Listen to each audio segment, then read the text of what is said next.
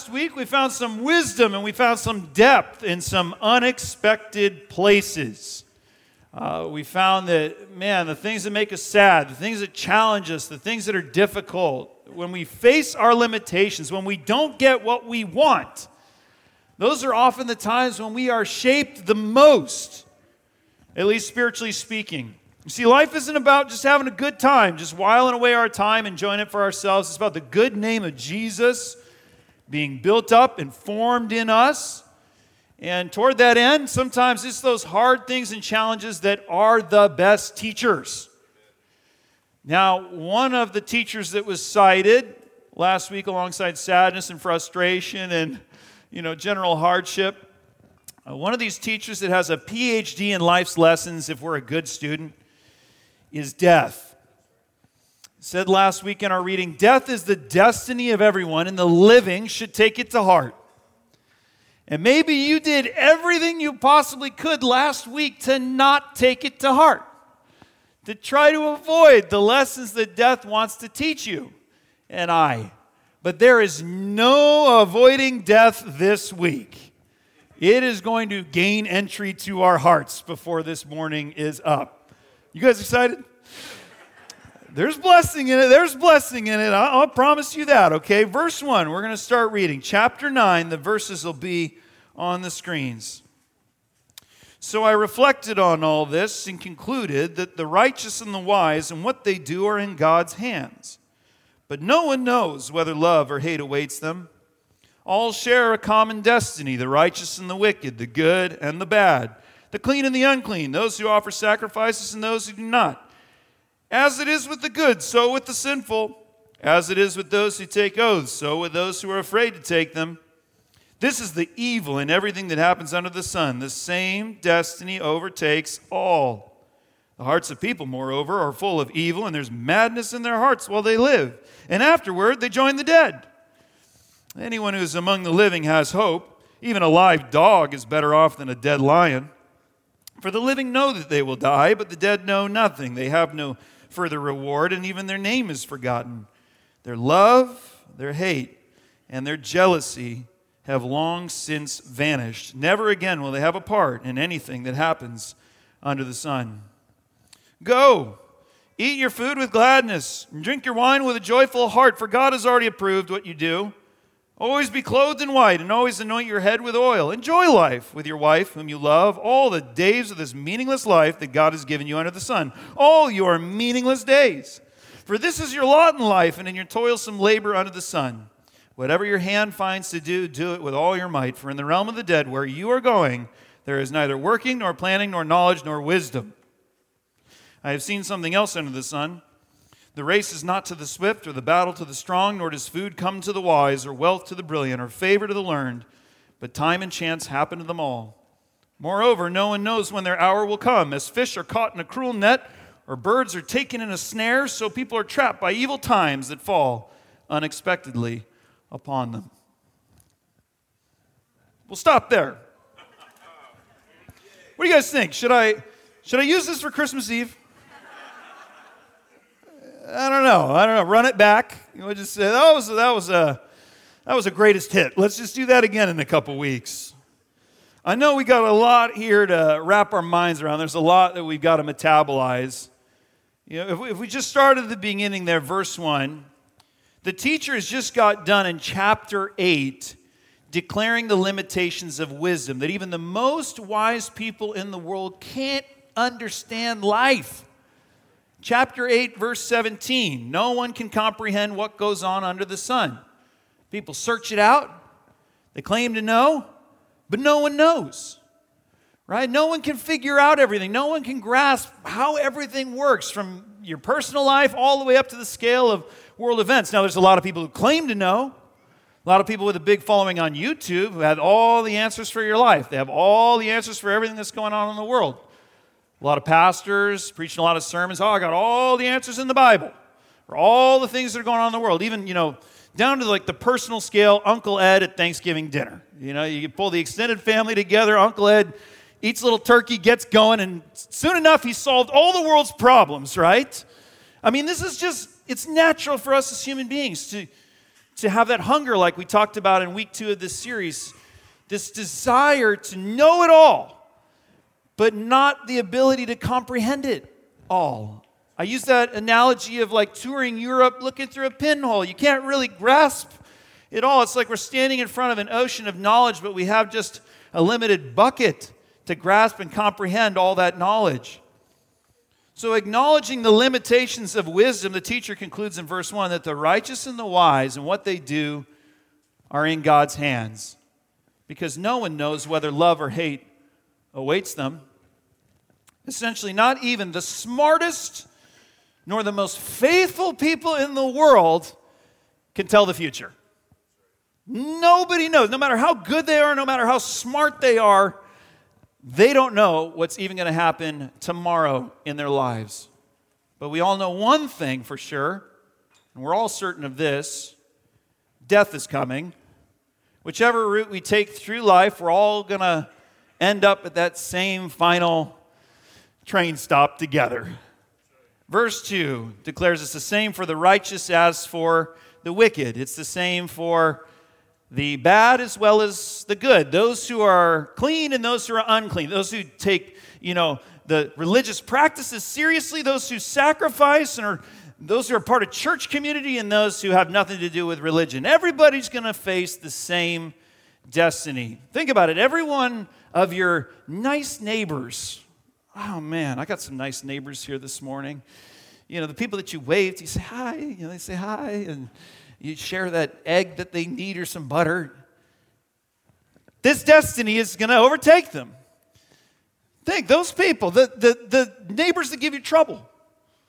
And some of my neighbors maybe in the room are thinking, which category am I in right now? Am I the troublesome neighbors? Just think about all the people in your life, your workplace, your boss. Same destiny is going to be for your boss as the people who report to you at work. Same destiny for every bad politician and all the bad ones too. Same destiny overtakes all of them.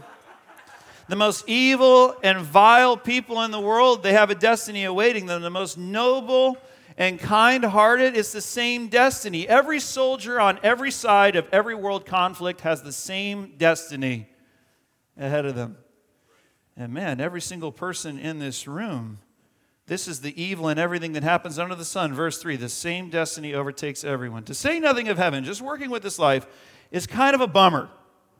And I mean that as sort of an understatement. It's kind of a bummer that no matter how you live this life, you still have to die. It's this ultimate equalizer. And if the reality of death didn't feel unfair enough on its own, in verse 3, the teacher observes the tragedy of the living. He says, the hearts of people are full of evil and are filled with madness while they live. So here we're given this short breath of a life, and there's so many going about it in unthinking, wild, self and others destructive ways. They're out of their head. They're out of their heart. To add insult to the injury of death, they waste life while they're alive. In verse 4, he says, why waste your life while you're alive? Know what you got when you got it. For even a live dog is better off than a dead lion. Now, this guy's real subtle with his poetry and teaching here, right? He's real light to the touch when he's talking about truth here. But here's the point. You might be the poorest of the poor today. You might be in troubled circumstances, but at least you're alive. You've got vision. You've got the possibility of hope. And remember, that's more than the richest man who ever lived if he's 6 feet underground right now. Know what you got when you got it. Verse 5, we have perspective. We have the gift of foresight to respond to the reality being unveiled here in Ecclesiastes 9. But what do the dead have in the world? Nothing. They're not getting any more paychecks. They're not going on any far-flung vacations anywhere in the world. They're not taking any more selfies under the sun. They're gone. And their names are going to be forgotten when their kids' stop talking about them. Marvel at this with me. Marvel at this with me and the teacher of Ecclesiastes, that there have been so many people who have lived in this world.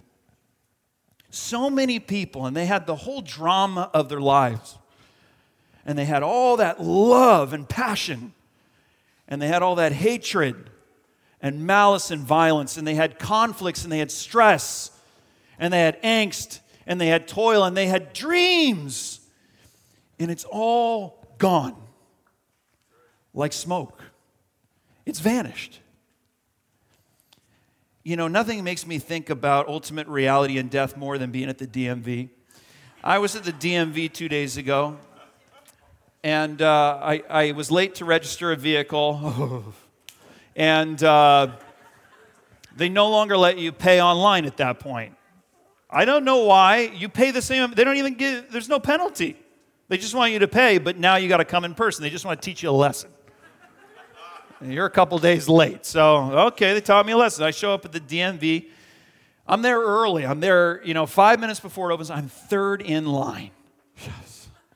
I am going to get into this place. I'm going to get out of this place. I'm going to go on with my life. Oh, no. It took me 2 hours. Oh, yes, I know. 1-star review, DMV, Costa Mesa. Took me 2 hours. I was third in line. I showed up. I had this anticipation. I'm going to knock this thing out. I'm going to handle this thing. I was filled with all-consuming frustration. All-consuming frustration. And you have to have a little context. I went to the DMV the other day before that. I went at my lunchtime. I waited for an hour and a half for my ticket to come up. I got to the window. I go to pay, and they say the system just shut down. Everybody, the whole system had shut down. I said, well, I'll wait. They said, well, it never came online yesterday, so I left. So now I'm here again, and I'm telling you, I get to the window, about to pay, the payment system shuts down. Okay, let me bring you over to this window. You got to wait for them to finish with that person. They finish with that person. Here's your receipt. I go up. We talk through the whole thing again. System's down. Let's send you to the third person. All-consuming frustration. Like, I never felt anything stronger. I was not confident I was ever going to leave that place. I thought I was going to die inside the DMV. But I didn't. I left that place that I thought I was going to be in forever. And that all-consuming frustration, I don't feel it anymore. And nobody's going to remember it. And I'm not going to remember it any longer than this sermon because I'm going to like to forget it. But just think about all those feelings, all those deeply held emotions that we all have, all gone because of the days, gone because we who feel them will be gone. And we're never coming back. Not to this world, at least not the way it is right now. What should we conclude from the impending nature of this universal equalizer of death? Are we all supposed to despair and mourn and wear black every day with a sad face? Gratefully, no. I think the teacher is here describing what I would call a beautiful, fleeting sunset. As the sun is setting, you're like, man, I just want to pause time. This is so gorgeous. I wish the sky looked like this all the time. But it's like passing as you're watching it. It's always changing, and it's fleeting. It's going away. But man, it's beautiful. And he started with the dark part. In the sky, in a beautiful sunset, there's a dark part. The contrast brings out the colors, and he's working from the dark part down. He's saying when you can acknowledge these realities, it can actually lead you to live more in the light, in the color. Verse 7, he says, go, eat your food with gladness, and drink your wine with a joyful heart, for God has already approved what you do. He's like, smile, folks. All roads lead to this common destiny that we're all going to die, so you might as well enjoy the ride. Enjoy the ride. It's like savor the simple things. Everyone eats. Y'all got to eat. Why don't you eat with a smile? Eat with some gladness.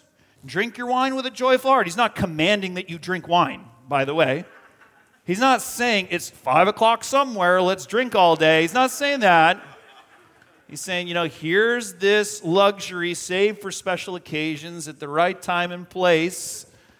Enjoy these blessings. God has already approved what you do, meaning these enjoyments are a common grace. This is a common gift God has given us while we're alive. There's nothing that's super spiritual about a somber and sad and mopey person. Now, I know what you may be thinking. If you were a part of last week's message, you're going, well, how does this jive with what we just learned last week? We're not supposed to go to the house of pleasure. We're supposed to go to the house of mourning and sadness.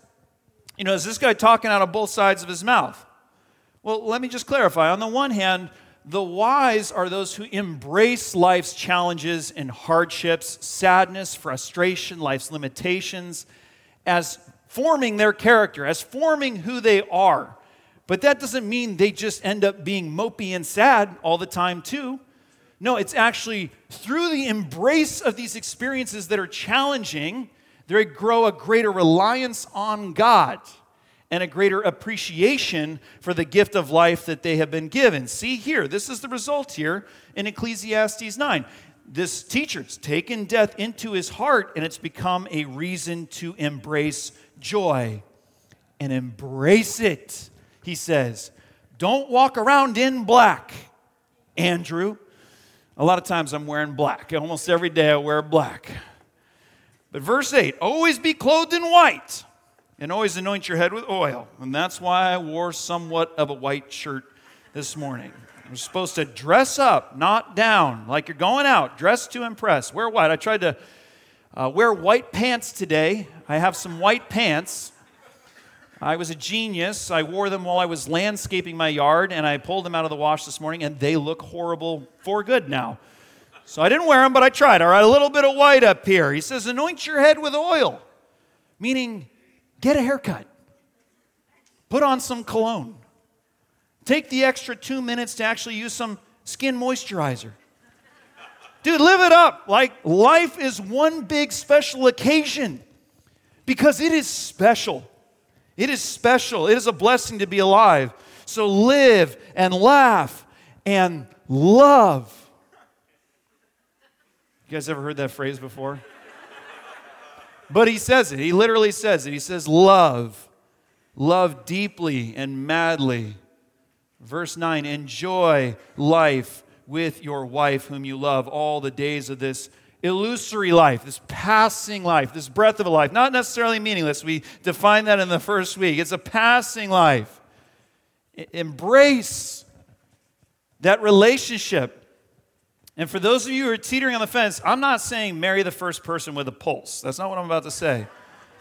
But don't drag your feet dating for 3 years. Go and get hitched. And when you get married, don't sweat the small stuff. Don't live in that relationship with 1 foot in and 1 foot out. And did I make the right decision? Was there someone more perfect for me? Is there somebody else out there in the future? Embrace that relationship. Life is short. Quit complaining about the kids and have some fun already. It says it in the Bible. Do it, right? And if you're single, I'm not trying to make you bummed out right now. The message is no different for you. Invest in the people around you. Maybe you have children. Invest in your children, your friendships. Give them your time, your energy, your best, and build community. Those meaningful connections that bring you joy. Don't Netflix and chill with a sad face. Plan the get-together. Verse 9 concludes, this is our lot in life and in all the toil that we undergo under the sun.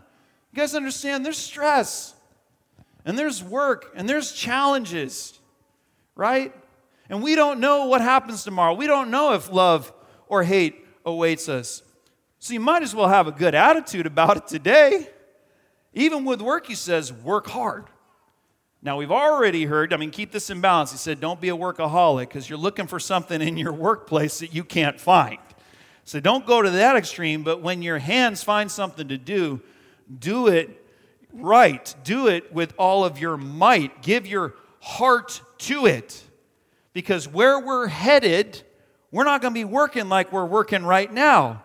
Take death into your heart when you go to work. And now I know some of you are saying, well, that's easy. Work already is death to me. That's not what I mean. I mean, take the perspective of death into your workplace. Think that all those things that stress you out, all those deadlines, all those tasks and to-dos and all the jealousy and the envy and all the relational issues in the workplace, it's all going to vanish. Your big problems today are not going to be small problems. They're not even going to exist.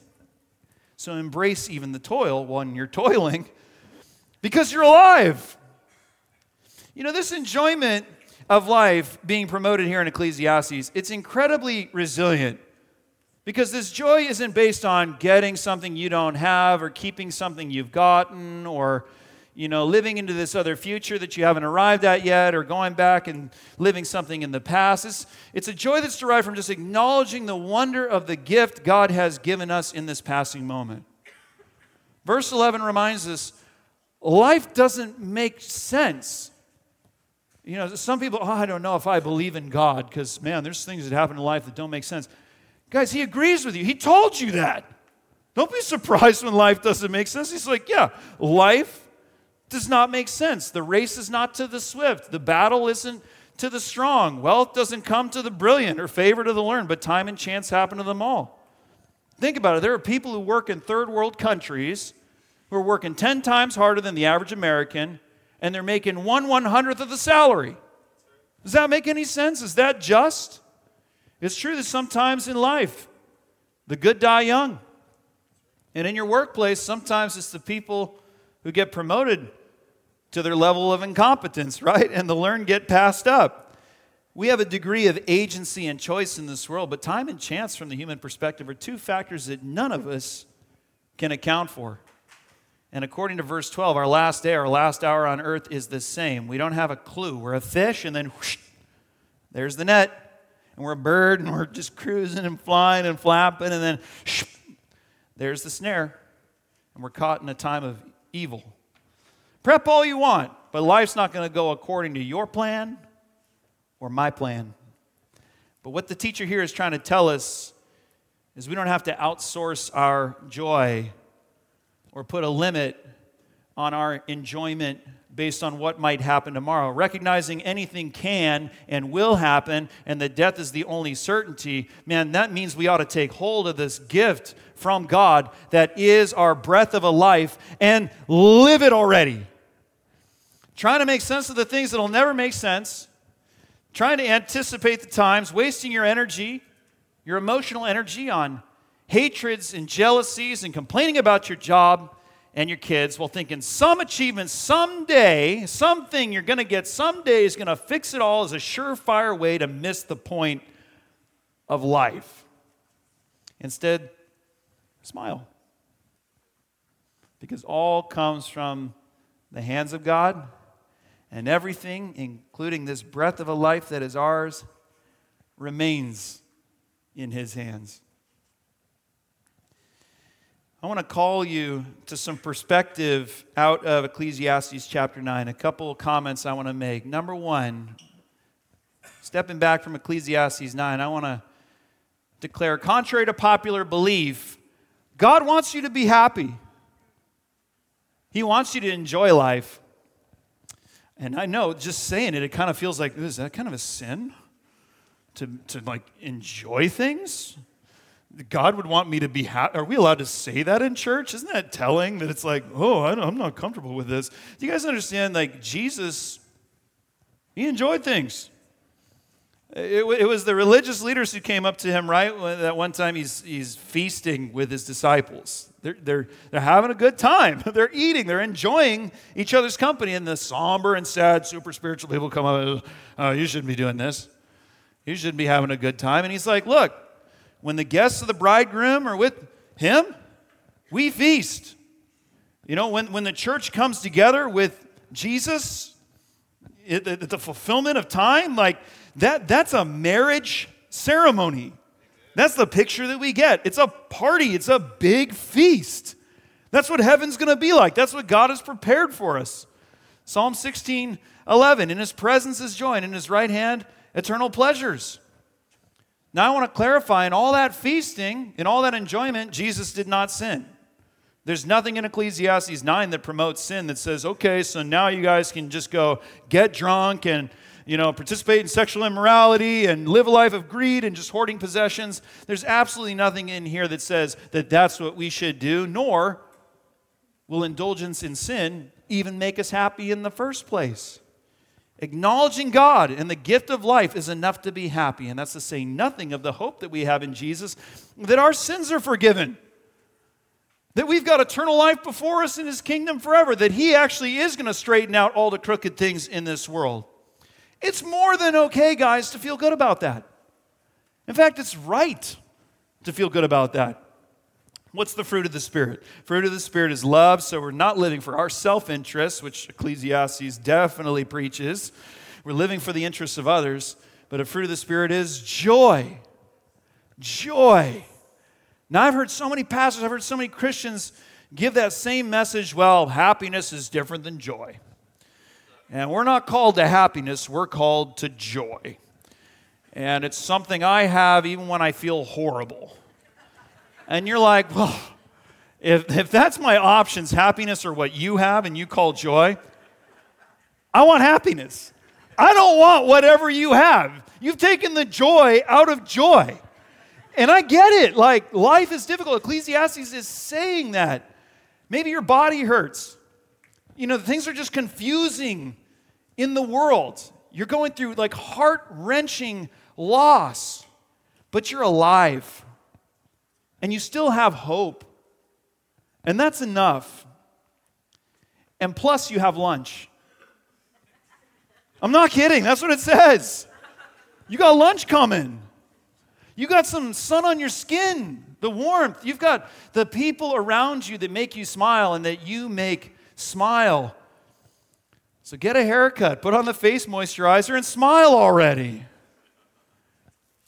And don't waste your limited energy. Don't waste any of your, let me say, severely limited energy. Not on anger and conflicts that will literally come to nothing. Think how many conflicts, how many horrible things, and you got through it, and it's not with you the way it was with you before, and it's not going to be with you in the future. Don't waste your energy on things you can't control or know or understand. Right now, there's a lot of pastors and Christians talking about Jesus' return and the end of the world, given the conflict that's happening in Israel. But really, when I hear those sermons, I just think, man, these are just the sequel to the sermons during COVID in 2020, right? Because the world was ending back then too, right? So this is just the next, installment in the series. Fear is good for business when it comes to religion.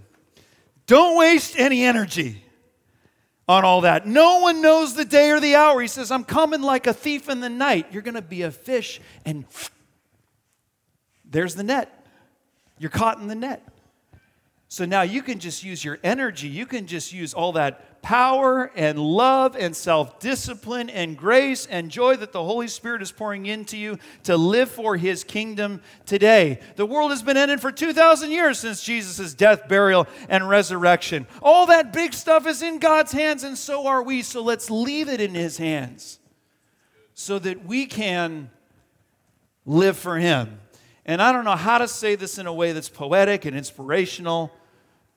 I definitely didn't say it in a way that's poetic and inspirational. I said, live for God, 100% fully devoted today. That is a message I get out of Ecclesiastes 9. It's like what we hear in Colossians chapter 3, verse 17. Whatever you do, whether in word or deed, do it all in the name of the Lord Jesus, giving thanks to God the Father through Him. And a couple verses later, he says, whatever your hand finds to do, work at it with all your might, because you're working at it for the Lord. You're alive. Like, give it up to Him. Now, I think there's a lot of people who don't live fully devoted lives. They don't give 100% to God. They're giving 10%, 15%, and a lot of times what's holding them back is insecurities. They think, I don't know if God actually wants me to do that. I don't know enough. I don't have the background in church. I don't understand all the things in the Bible. I don't know the words to the songs so I don't know if I should be invited into this. Guys, every single person who's a follower of Jesus had their first day. The 85 years old, you're 45 years old, you're 15 years old, you're going to have your first day where you go, I don't know anything. I don't know if this is for me to okay, 100%. My life is in God's hands. I don't know how to read the Bible, but I'm going to start to learn how to read the Bible. I don't know what the words are to the songs, and I have a pretty bad voice, but I'm going to just go for it anyway because I'm living my life fully devoted for God. And Jesus loves people like that. In the Gospels, He's going around and he's going to all these people who've counted themselves out. They've got their insecurities, they've got their sin, they're not religious, they're not put together. And all the somber, sad religious people are like, yep, these people don't belong in God's plan. They can't live their life fully for God. And Jesus is like, I like you. You're exactly who I want to be around because I can teach you. And guess what? I can forgive you of your sin and make you new. And I can fill you with my Holy Spirit. And you can live your life 100% fully devoted to me. And if there's a message that's here in Ecclesiastes 9, if you're not there 100%, if you're 50, if you're 10, if you're 1%, this is the moment. This life is passing. Why waste another breath not giving it all to God? And for some of us, it's not our insecurities holding us back from living fully devoted lives to God. I'd say it's the criticism of other people. Let me tell you a quick story. When I was in Bible school, my senior year, there was an opening in the spiritual life committee for the school. It was a volunteer role among the students, and big surprise, opening for the committee chair. And someone said, Andrew, I think you should step into that role. And I started to hear the talk as I was considering it. Oh, Andrew, head of the Student Spiritual Life Committee. Doesn't this guy think he's something? Look at this super spiritual guy going to teach us how to follow Jesus. Look how much he cares. And when I started hearing that people were going to put me in that box and make those assumptions about who I am, I started to think, I don't want to do this. I don't want to do this. Why would I want anyone to think that of me? But then I began to consider, wait, if I don't do this, then nothing ever gets done. I mean, for real, the lunacy of this whole situation, people think that my one dream to make me significant and become something is to be head of a committee no one cares about for a school of 100 students in the middle of nowhere, Kansas, that no one's ever going to remember. Yeah, then I'm going to be somebody and I'm super spiritual. It's like, no way, dude. I want to do this because I want freshmen who are coming into this school to not face the same cynicism about God that I found in a Bible college. I actually want people to support the spiritual lives of the next generation coming in. But if I listened to the naysayers, I never would have done anything. I never would have fully 100% lived for God. Let me tell you something, guys. In every organization, in every generation, there's people that are too cool for school. They're the naysayers. They're the critics. They hold every card that they have close to their chest because they don't want to show them, because they don't want anyone to judge anything about them. It's like cool not to care. If you care, oh, you're not cool, because you feel something for something. It's like, my gosh, I care. I care. I don't care about being cool. And if I try to fit this box of what other people think, I'm never going to do anything. Naysayers never did anything for anybody. I think about this transition that we're going to go on in this new facility, and I know there's going to be people who offer only one contribution. It's their comment.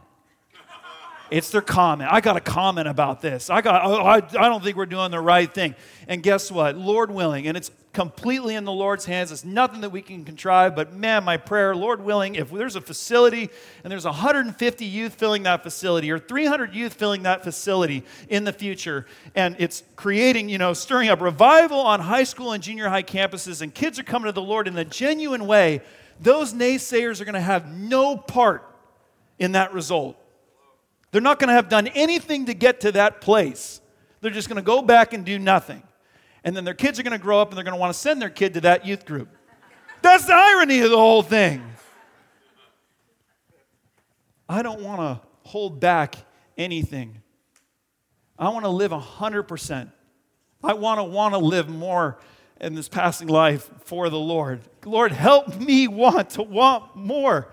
Because when I come to the end of this very short experience, I'm not standing before the committee of mockers who are going to assess what I did and didn't do. I'm going to stand just like you're going to stand before the Lord and give an account of my life for Him and see what He says about it. So why would I hold anything back? Why would you hold anything back? Care. Care about it. Give yourself to it. And I want to pray toward that end this morning. We got a little bit of time. We have no time left. That's the message of Ecclesiastes 9. We got no more time. We got time. We're going to spend some time in prayer.